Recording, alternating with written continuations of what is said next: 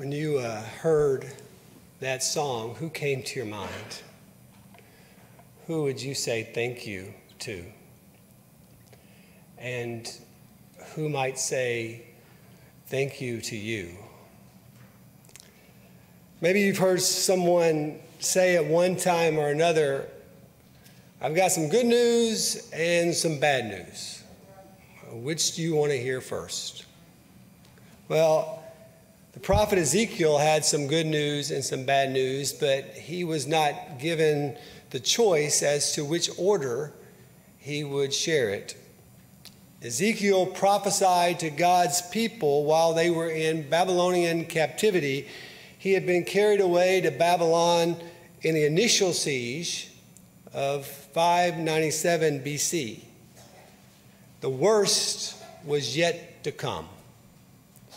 For the first several years of Ezekiel's ministry, he warned Judah about their continued disobedience before God. That's chapters 1 through 24. That's the phase that is where he marks out the bad news. Ezekiel told Judah that their wickedness would lead to even greater destruction than what they had already experienced. These words came to pass when Nebuchadnezzar ordered that the complete destruction of Jerusalem take place, including its sacred temple that Solomon had built in 2 Kings chapter 25. After this great devastation, Ezekiel's ministry as a prophet entered into a second phase. It was marked with good news. Instead of a message of judgment, he spoke about Israel's future hope. Ezekiel encouraged Israel to await its restoration as a nation and the restoration of its temple. And that plays out in chapters 33 to 48. At the end of a movie called A Few Good Men, Tom Cruise's character, Lieutenant Daniel Kaffee, baits Colonel Nathan Jessup, played by Jack Nicholson, into a prideful confession. Colonel Jessup begins saying, "Son, we live in a world that has walls. And those walls need to be guarded by men with guns. Who's going to do it? You? I have a greater responsibility than you can possibly fathom." Our text from Ezekiel 3, which I read earlier, addresses such a great responsibility. Describing Ezekiel as a watchman on city walls is a military analogy. The watchmen were like a sentry ordered to stand on the wall surrounding the city. If that sentry saw impending danger, he must sound the alarm. He must warn everyone. It was the sentry's great responsibility to blow a trumpet or a horn or to call out loudly, do something that would awaken the rest of the inhabitants to the situation. Doing so was a matter of life and death. If the sentry performed his duty, if he gave prompt warning, whatever happened next was not his fault. But if he failed to raise the alarm, the sentry would bear responsibility for his own failure to warn them. That is the contextual analogy that the Lord sets before Ezekiel. Only the mission to which Ezekiel was called was not a military one. It was a spiritual one. In Ezekiel 3, verse 10, the prophet is instructed to listen for and to receive God's word. In Ezekiel 3, 16 to 21, the prophet is commanded to proclaim it. Israel had remained idolatrous even after the Lord sent an initial wave of discipline. And so God charges Ezekiel to say, get right with me. Get right with me before a sterner judgment comes. regardless of how the people might respond. The emphasis of the text is on the great responsibility of Ezekiel to communicate God's message. The Lord instructed his spokesman to tell his people to seek safe shelter through repentance and obedience. In Ezekiel 2, verse 7, the Lord had commanded, "You shall speak my words to them, whether they hear or whether they refuse." In other words, the person who sounds the alarm is supposed to warn people even if they ignore her. When a tornado warning is issued, the meteorologist cannot force individuals to run to their basements, but she is still called to advise them to do so. Let me note here how our text equates this great responsibility in two areas. One, sharing God's message to unbelievers. And two, holding believers accountable to God's word when they go astray. My focus this morning is going to be on area number one. Failing to signal an alarm by falling asleep on the job or by remaining silent is a dereliction of one's duty. Again, it is a military analogy meant to stress the great responsibility that we bear. In the words of Colonel Jessup, and I'm actually taking this completely out of context from the movie, but nonetheless, he says, "Who's going to do it? You?" I certainly hope so. In fact, I pray every believer who is in earshot, whether in this sanctuary or maybe watching online, has already connected the dots to the way God's commissioning of Ezekiel applies to our lives. All Christ followers have been tasked with a great commission. Jesus charges in Matthew 28, 19 and 20, "Go therefore and make disciples of all nations, baptizing them in the name of the Father and of the Son and of the Holy Spirit, teaching them to observe all things that I have commanded you." In other words, Christ is telling his disciples to stand on the wall and sound the alarm. While it is true that Ezekiel responded to a special commission, and while it is true that vocational ministers respond to a special appointment to preach the full counsel of God, it is also very much true that the Great Commission applies to every single professing believer. Each and every Christ follower is tasked with bringing good tidings of good things. In some tropical countries, people suffer from a terrible disease called elephantiasis. It is an affliction that causes a person's skin to become thick and hard and fissured like an elephant's hide. The affected part of the person's body also becomes enormously enlarged. D.G. Barnhouse tells about a man who suffered from elephantiasis, who heard the gospel presented by a missionary team. The man believed that message. He became a radiant Christian who wanted nothing more than to tell people about the love of Jesus Christ that had touched his life. This man lived in an African village, and he determined to ensure that everyone who lived in his village would hear about Jesus.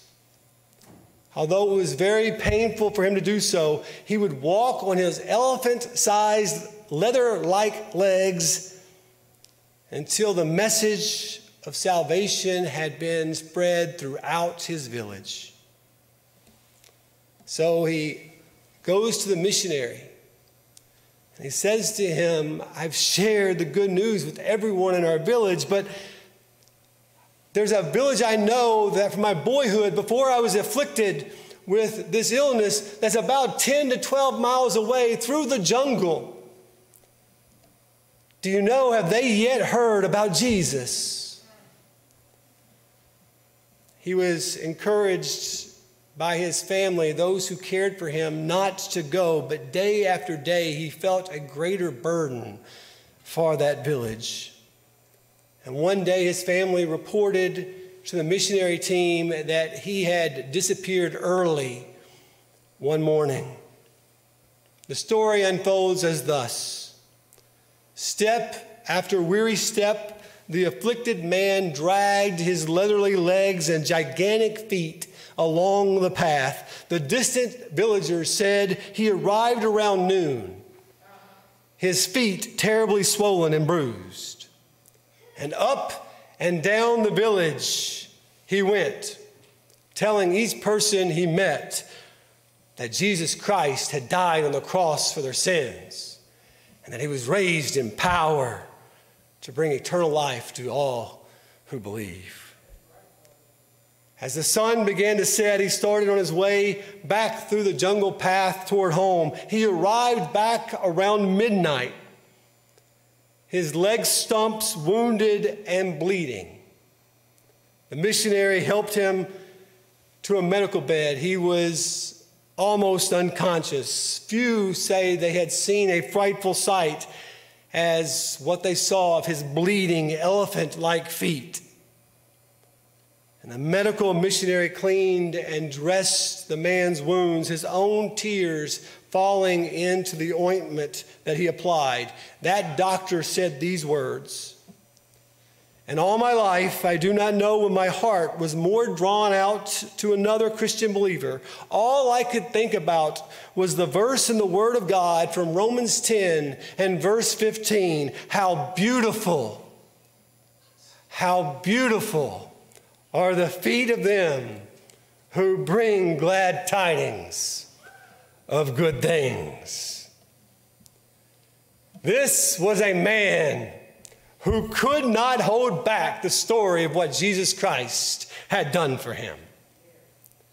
This was a man who at great cost of himself, of great personal pain, did not flinch at telling others the good news of salvation. And so it is, each and every Christian is commissioned to go, therefore. We go, therefore, with the testimony of our lips, at the very least inviting others to come into the sanctuary to hear the name of Jesus Christ proclaimed. We go, therefore, with the testimony of our lives, from how we walk to how we talk, from how we manage our money to how we manage our homes, from all the small details day to day, where we can exemplify the life of Jesus Christ. We go, therefore, around the coffee maker at work or in the park with stay-at-home parents. On whatever wall God stations us, we go and we sound the alarm.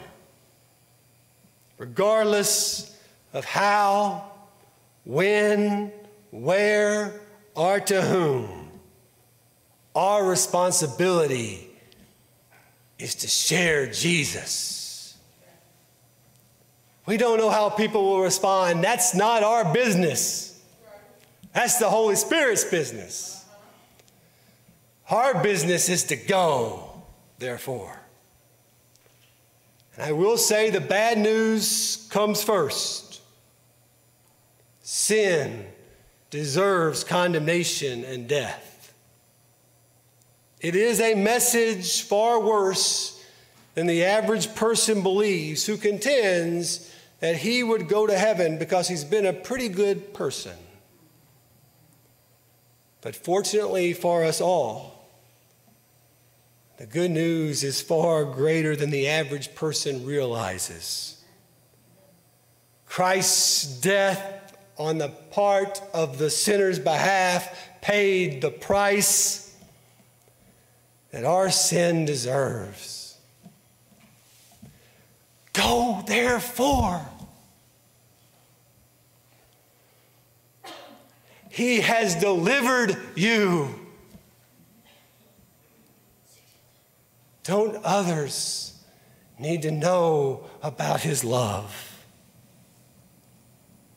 Paul proclaims in Romans 5:20 and 21, where sin abounded, grace superabounded. Paul concludes in 2 Timothy 2:19 that the Lord knows those who are his, and let everyone who names the name of Christ depart from iniquity. So again, let's not be those who are quick to pass judgment as to who might hear or who might not hear. The truth of the matter is, there are those who have sat in church their entire lives who don't actually have a relationship with Jesus. Consider Luke 11:39. Now you Pharisees make the outside of the cup and dish clean, but your inward parts is full of greed and wickedness.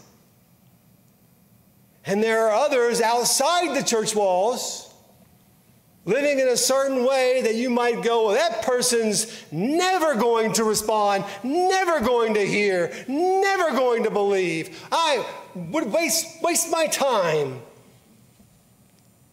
sharing a message with him or her. Oh, but how about Acts chapter 9 and the Apostle Paul? The one who was known to persecute and kill Christians. The one who says in 1 Timothy 1:15, this is a faithful saying and worthy of all acceptance, that Christ Jesus came in the world to save sinners, of whom I am chief. Who in this sanctuary right now deserves God's favor on your own? Who? So who in here today needs Jesus?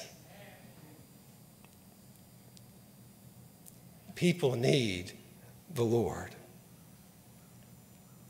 Our responsibility is to love people enough to tell them about Jesus. Who have we shared the love of Christ with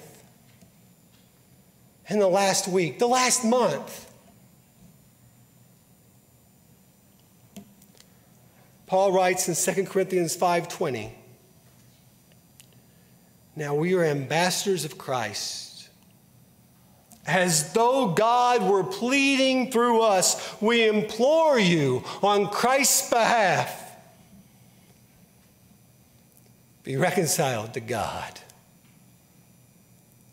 Go, therefore. Sound an alarm. There is an enemy about us. He doesn't just want people's lives, he wants their souls. Go, therefore. It's a matter of life and death that we would sound the alarm. Christ Jesus is Lord.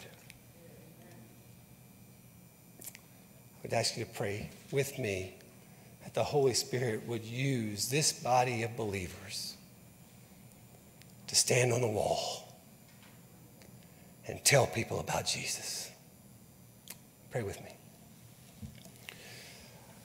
Christ, it is a great responsibility. It is a great commission. But If we are yours, it is our greatest mission and our greatest priority. Let us sound the alarm. Send us, I pray. In Jesus' name and for his glory. Amen. Our song of response this morning is, "Here I Am, Lord." If you are a believer, I pray it is a song of prayer for you today. If you are not yet right with Christ, I pray it is sounding an alarm that says, now is the day to get right with Christ. The altar is open. Let's stand as we sing.